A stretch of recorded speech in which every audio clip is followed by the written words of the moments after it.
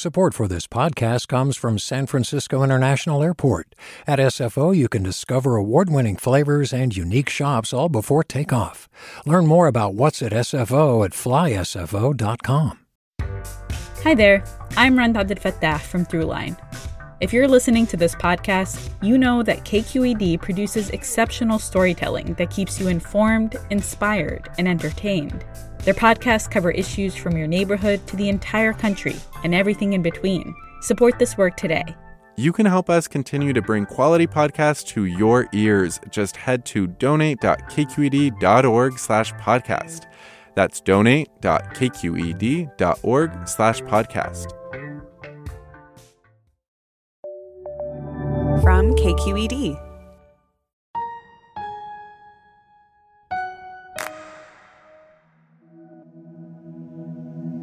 Imagine if California's high-speed rail was just a year away from being completed, like it was supposed to be. You could head down to LA from San Francisco in less than 3 hours. Bay Area supercommuters from the Central Valley would have a short commute. There's even a new metropolis that forms out in Fresno. We are nowhere near that fantasy. And Governor Gavin Newsom gave an iffy response in his State of the State address as to whether California would ever get there, which doesn't make people happy in the Central Valley, where the only rail is being built. I think there's just a lot of doubt because it's kind of anybody's guess what's going to happen. Today, what up with California's high-speed rail? I'm Devin Katayama. Welcome to the Bay.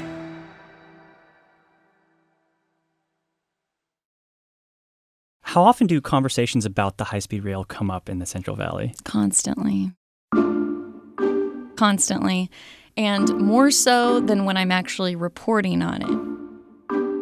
Alex Hall is KQED's Central Valley reporter, and she says whether she's out at a grocery store or just talking to people on the street, the high-speed rail is the topic of conversation in Fresno, where she lives. A lot of those times I'm thinking like, man, I really wish I had my microphone and my recorder because this is what people think and say about the high-speed rail all the time. The high-speed rail was supposed to create the fastest train in the country, above 200 miles per hour. People were excited about the possibilities when the idea was first introduced, and voters voted on it back in 2008. Not everybody liked it, but 53% of voters did pass almost $10 billion in bonds to support building it. So I'm actually a little bit embarrassed to say that I know very little about the high-speed rail. I know that we talk about it like it is this super fast bullet train that's going to jam through the state. It will whisk riders from downtown Los Angeles to downtown San Francisco in just over 2.5 hours.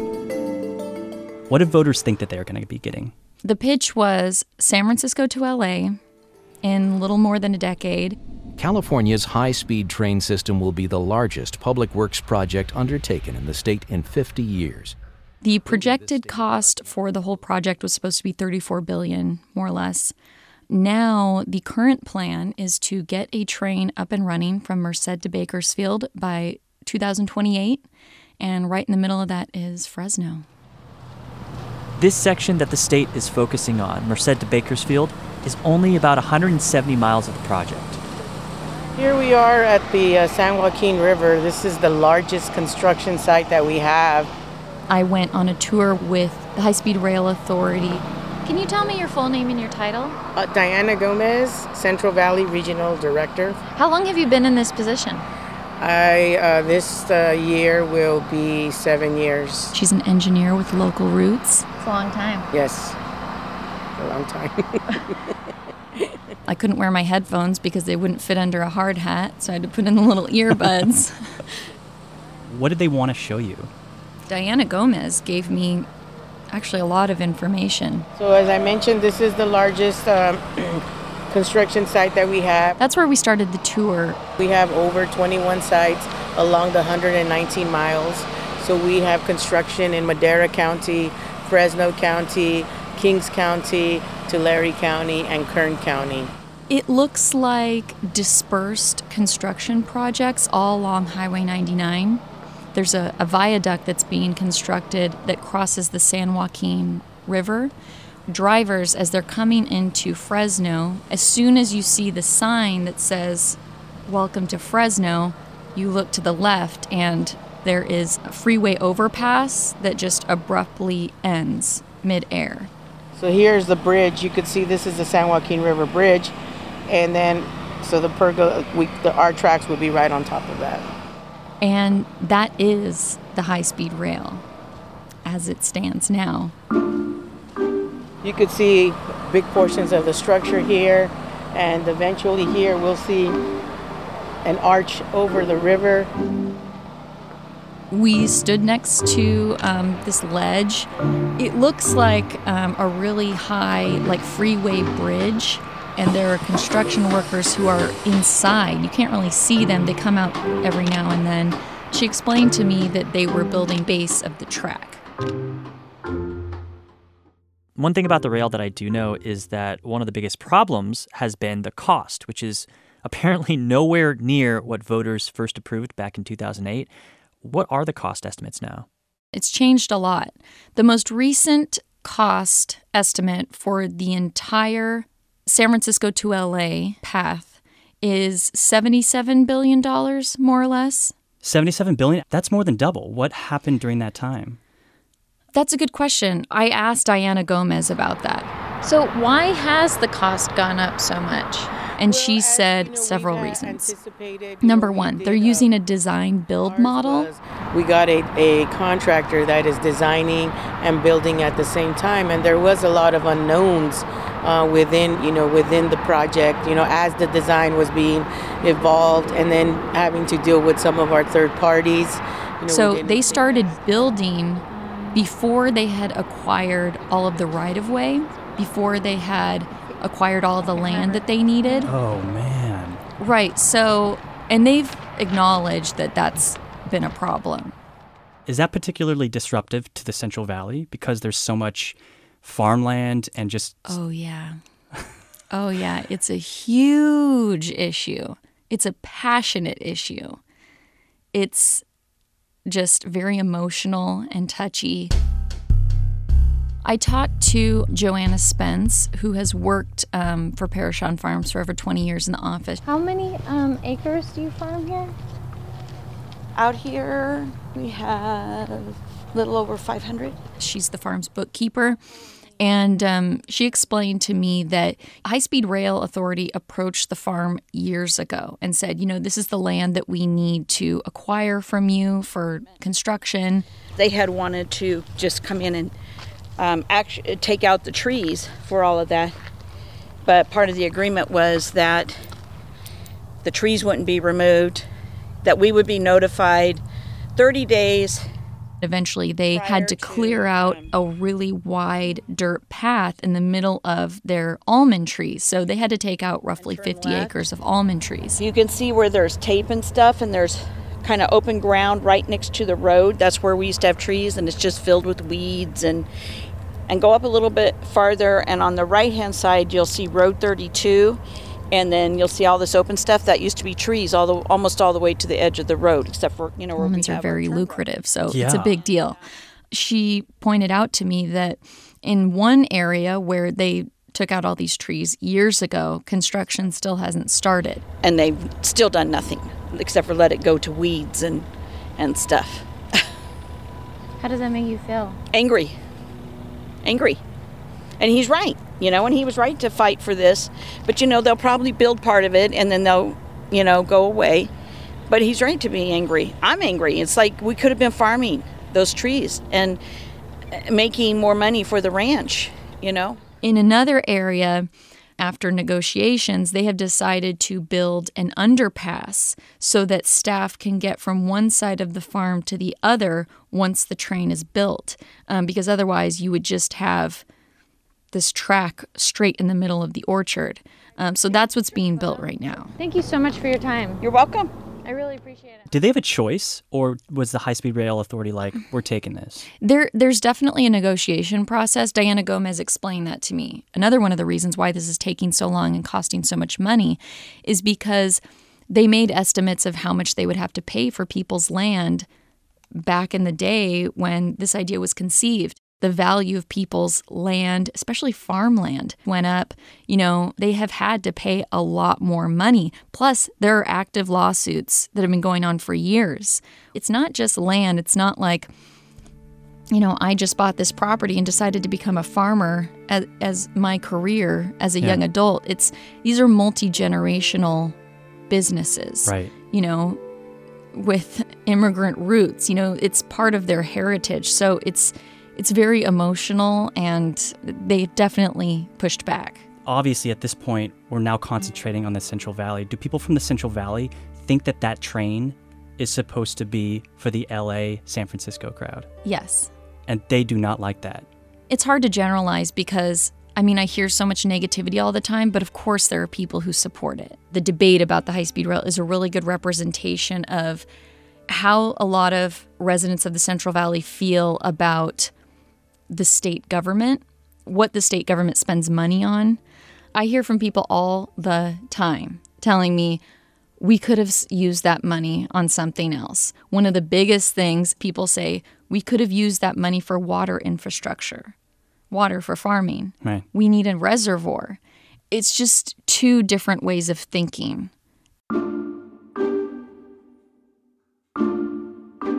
Other than thinking that the government's misspending money or that the money could be used for something else, what are some other reasons people from the Central Valley just don't like the rail? I think they're upset because this isn't something that they feel they asked for, especially this new phase. The whole concept behind the project was connect the Bay Area first to the Central Valley and, bring investment and bring businesses and bring people who would want to take advantage of affordable housing in Fresno but work in the Bay Area. Now the plan is, here, Central Valley, we're giving you the high-speed rail. And I think a lot of people are saying, why would we need this? You get off a train in Merced, you need to get an Uber or rent a car. Yeah. You need your car. Yeah. So it's a different community. It's a different way of life. Well, that's one of the big questions I had was, who is this high-speed rail for? Even when it was supposed to go from LA to San Francisco, personally, it might be cool to jump on a train just to go to LA and be there in a few hours, but didn't really feel like it was for me. And I wonder, for the Central Valley's perspective, who do they assume is going to be using this? I think that people who are involved in the project and support the project are looking at the long game and saying, in 2033, when the San Francisco to LA connection is projected to be complete, the train will serve those individuals who want to come to the Central Valley for whatever business or want to maybe live in the Central Valley and work in the Bay Area. What are some of those reasons that people are saying this could actually be a good thing? Like residents of the Central Valley are saying that. So I spoke with Morgan Doizaki. Can I take a photo of you? Who is the general manager of Central Fish Company. That is a business in Fresno's Chinatown, which is it's a community in need. Chinatown has always had a tough time. I think if you look at our area right now, it's still very blighted. It's conscious disinvestment in one of the oldest neighborhoods in Fresno. He showed me how construction has kind of affected his business and the foot traffic. And I just hope it doesn't get worse. And if they do make it worse, try to do something to help. He's one of the people that I spoke to who said Fresno needs something like this. I'm for it. Yes, 2027 is a long time, but I'm not going anywhere. So I would love to see 10 years from now, Chinatown be a very thriving district like it was in the past. They've been working on revitalizing downtown for a really long time, and they have Bitwise, which is kind of like a tech startup hub, more like young people getting together. And I think that community does see the benefit of having a high-speed rail train station in downtown Fresno. Fresno would be a meeting point. There are conventions here that people from the Bay Area could then join or attend. So I think he's one of the people who is a fan of this and is supporting it, but he's thinking, let's just get this done sooner rather than later, because at this point they're just in survival mode. We're getting strangled to death. It's a slow death right now to a lot of people. I mean,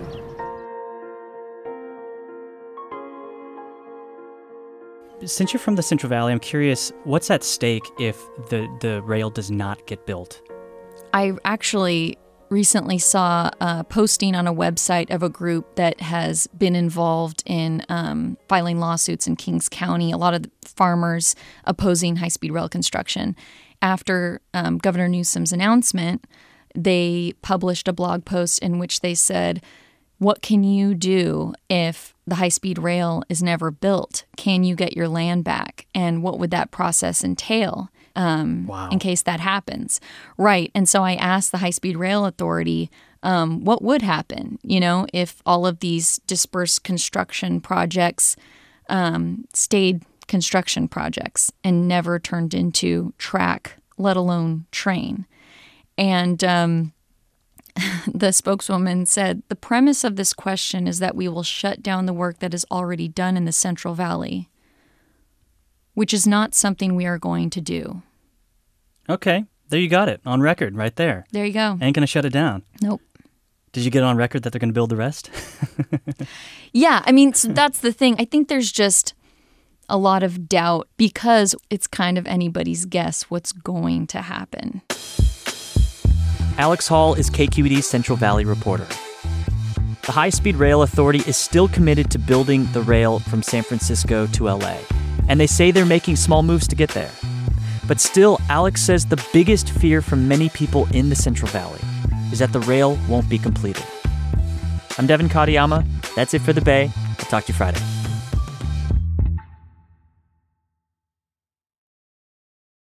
Hi, I'm Sasha Koka, host of the California Report magazine.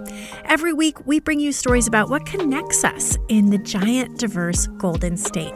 Because what happens in California changes the world. I love this place. We were once seen as like the place to be, California. The land of milk and honey. That's where you go to Sunshine State, but we just have challenges right now. KQED's California Report magazine. New episodes drop every Friday, wherever you get your podcasts.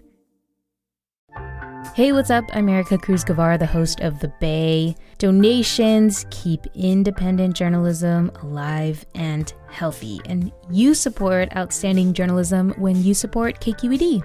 So if you haven't yet, check out donate.kqed.org/podcasts. That's donate.kqed.org/podcasts with an S.